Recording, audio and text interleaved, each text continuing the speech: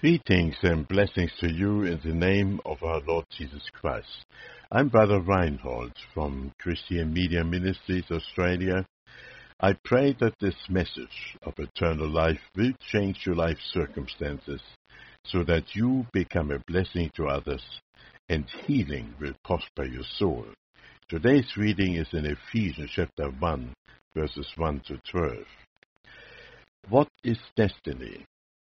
It clearly defines fate in the dictionary. And what is fate?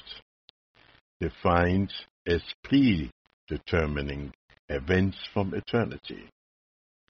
And what is eternity? Infinite future defined again by the dictionary. If God as the creator of the universe has created man as the center of his creation, because man was designed to be an immortal being.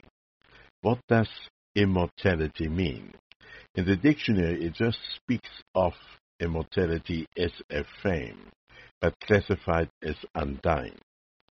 Now let's see how the Word of God defines eternity and describes man in this as a centerpiece created to be far better than angels or any other being. The author, what is the Holy Spirit, describes man as a chosen vessel. Before even the foundation of the world, separated from the world, without any blame before him in love. We know from the Bible that there were 7 covenants God made with men, and the 7th covenant was made between the Father God, Jesus, and the Holy Spirit regarding men. That he should be, having predestined us unto the adoption of children by Jesus Christ to himself, according to the good pleasure of his will, to the praise of the glory of his grace, wherein he made us accepted in the Beloved, in whom we have redemption through his blood, the forgiveness of sins, according to the riches of his glory. In other words, God has, before we were even born, already accepted us as his beloved children. That is the destiny created for us, to be accepted by our own free will in a moment of grace. We as Christians are aware of this wonderful promise. But man outside in the world is still looking for the perfect solution and cannot find it. Simply, it is not there. The rich man thinks he's got it made. The poor man could not be bothered. Then life is for him a daily drudgery. Drowns himself with life's little breaks, alcohol, drugs, or other means, to have his conscience quietened. So every man has his own philosophy to answer the question, what is my destiny? Many think money is the answer. Others think that power is another way of conquering. Others believe in education to answer life's challenges. But in the final end, man comes back to the question, what is life all about? To have a good marriage and raise the kids, give them the education they need to be equipped for life's never-ending thirst for more. In the final end, he discovers that all is vanity, and has given him an emptiness what cannot be filled, even not with life's greatest pleasure. If we go to Solomon and see his summing up of life as a general observation, then we find that the only man ever entrusted by God for all the riches of the earth and the pleasure of women, plus all the wisdom God allowed him to receive, it was all vanity, and still left a vacuum of wants. Ecclesiastic tells us in 12:13, let us hear the conclusion of the whole matter, fear God and keep his commandments. But this is the whole duty of man. For God will bring every work into judgment with every secret thing, whether it be good or whether it will be evil. In London, only shortly, a bus with the writing on it appeared, enjoy life, there is no God, and do everything you want to do. It was sponsored by the Atheist Society and highlighted by the media. They flatly denied that there is a God who created the universe and men. What a sad affair, to bring a message of no hope and empty prediction, was soon by the participants of that message be realized. That the tiny butterfly in his tender colors, and the bird when dying lays upside down in a prayerful position, that the humble flying spider does the same, a sign that every created creature has a seal of the Maker's hand upon it, that most certainly in the animal kingdom every creature bears the mark of his Creator for the glory of his name. So, sinner men, many have before you tried to unravel life's mystery and found it not. But the word of truth, written by God himself, as we know, is the Bible, gives us all the answers of what is destiny and who is the author of it. Jesus himself, who became man so that we may have eternal life everlasting. But there is a seal what prevents the fool and the skeptic to open up the treasures of eternal life. And that seal is faith. Then faith is the key to unravel life's mystery if we believe God's promises and have a desire to see the beauty of his promises fulfilled in our life. He's asking you, the unbeliever, you, the skeptic, you, the blasphemer, to reconsider and believe God's word. He does not have to prove anything to you, then before your eyes are the wonders of his creation, the beauty of the flowers, the overflowing grace of each tree, the majestic view of the mountains and valleys.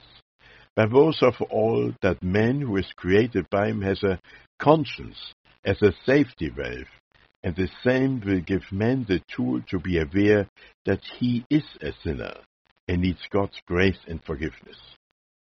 In Romans 2:12, it is saying, "For when the Gentiles, which have not the law, do by nature the things contained in the law, these having not the law are a law unto themselves, which shows the work of the law, written in their hearts, their conscience also bearing witness, and their thoughts they mean while accusing or else excusing one another." What kings and prophets have searched for has been revealed to the most common man, the truth of eternal life. Whether he will be a murderer, thief, a poor man, or a king, a prime minister, a rich man, or educated with a title, they are all the same before him. There is no one who is favored, only those who have compassion upon the poor. Give to the less fortunate. He grants to open their eyes to the immense grace of his kingdom. Again, my friends, if you are pricked in your conscience by this message, be aware that this is the time of your salvation. There is no other name given under heaven by which we must be saved than Jesus. And there is always a time where the Lord speaks directly to your spirit. Then open your heart to receive the destiny God is offering to you. Then now this you must do to be saved. The Bible is very clear. It has given us 4 spiritual laws, and these laws have to be fulfilled. It is saying in Romans 10:10, "For with the heart man believeth unto righteousness, and with the mouth confession is made unto salvation." It is also saying in Romans 3:23, "For all have sinned and fall short of the glory of God." And in John 3:18, "He that believeth in him is not condemned, but he that believeth not is condemned already, because he believed not in the only begotten Son of God." Now, you say to yourself, what shall I do to be saved and have eternal life? Romans 10:9 is telling us, that if thou shalt confess with thy mouth the Lord Jesus, and shalt believe in thy heart that God hath raised him from the dead, thou shalt be saved. My dearly beloved friend, destiny is rolled up before your eyes, and God is knocking on the heart's door of yours. And he is saying, my son, listen earnestly to my words. Now, after the music is finished playing, we suggest a prayer.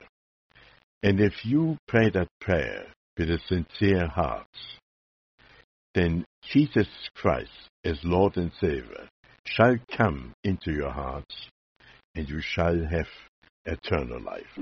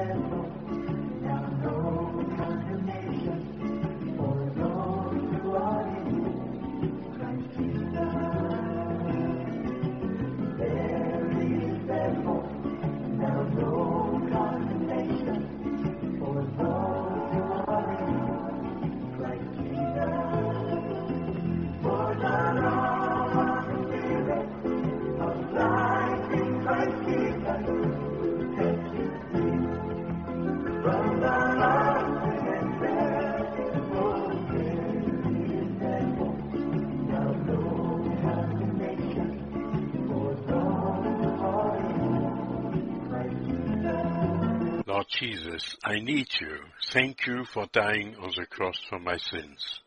I open the door of my life and receive you as my Savior and Lord. Thank you for forgiving my sins and giving me eternal life.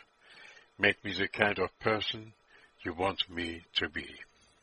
My dearly beloved friends, if you have prayed that prayer, we most certainly like to hear from you.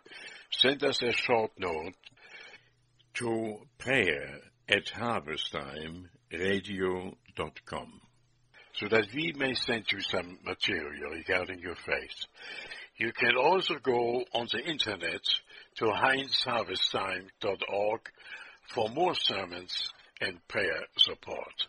I will pray now the blessing of the Almighty God upon you. Now unto him that is able to keep you from falling, to present you faultless before the presence of his glory with exceeding joy. To the only wise God, our Savior, be glory and majesty, dominion and power, both now and forever. Amen.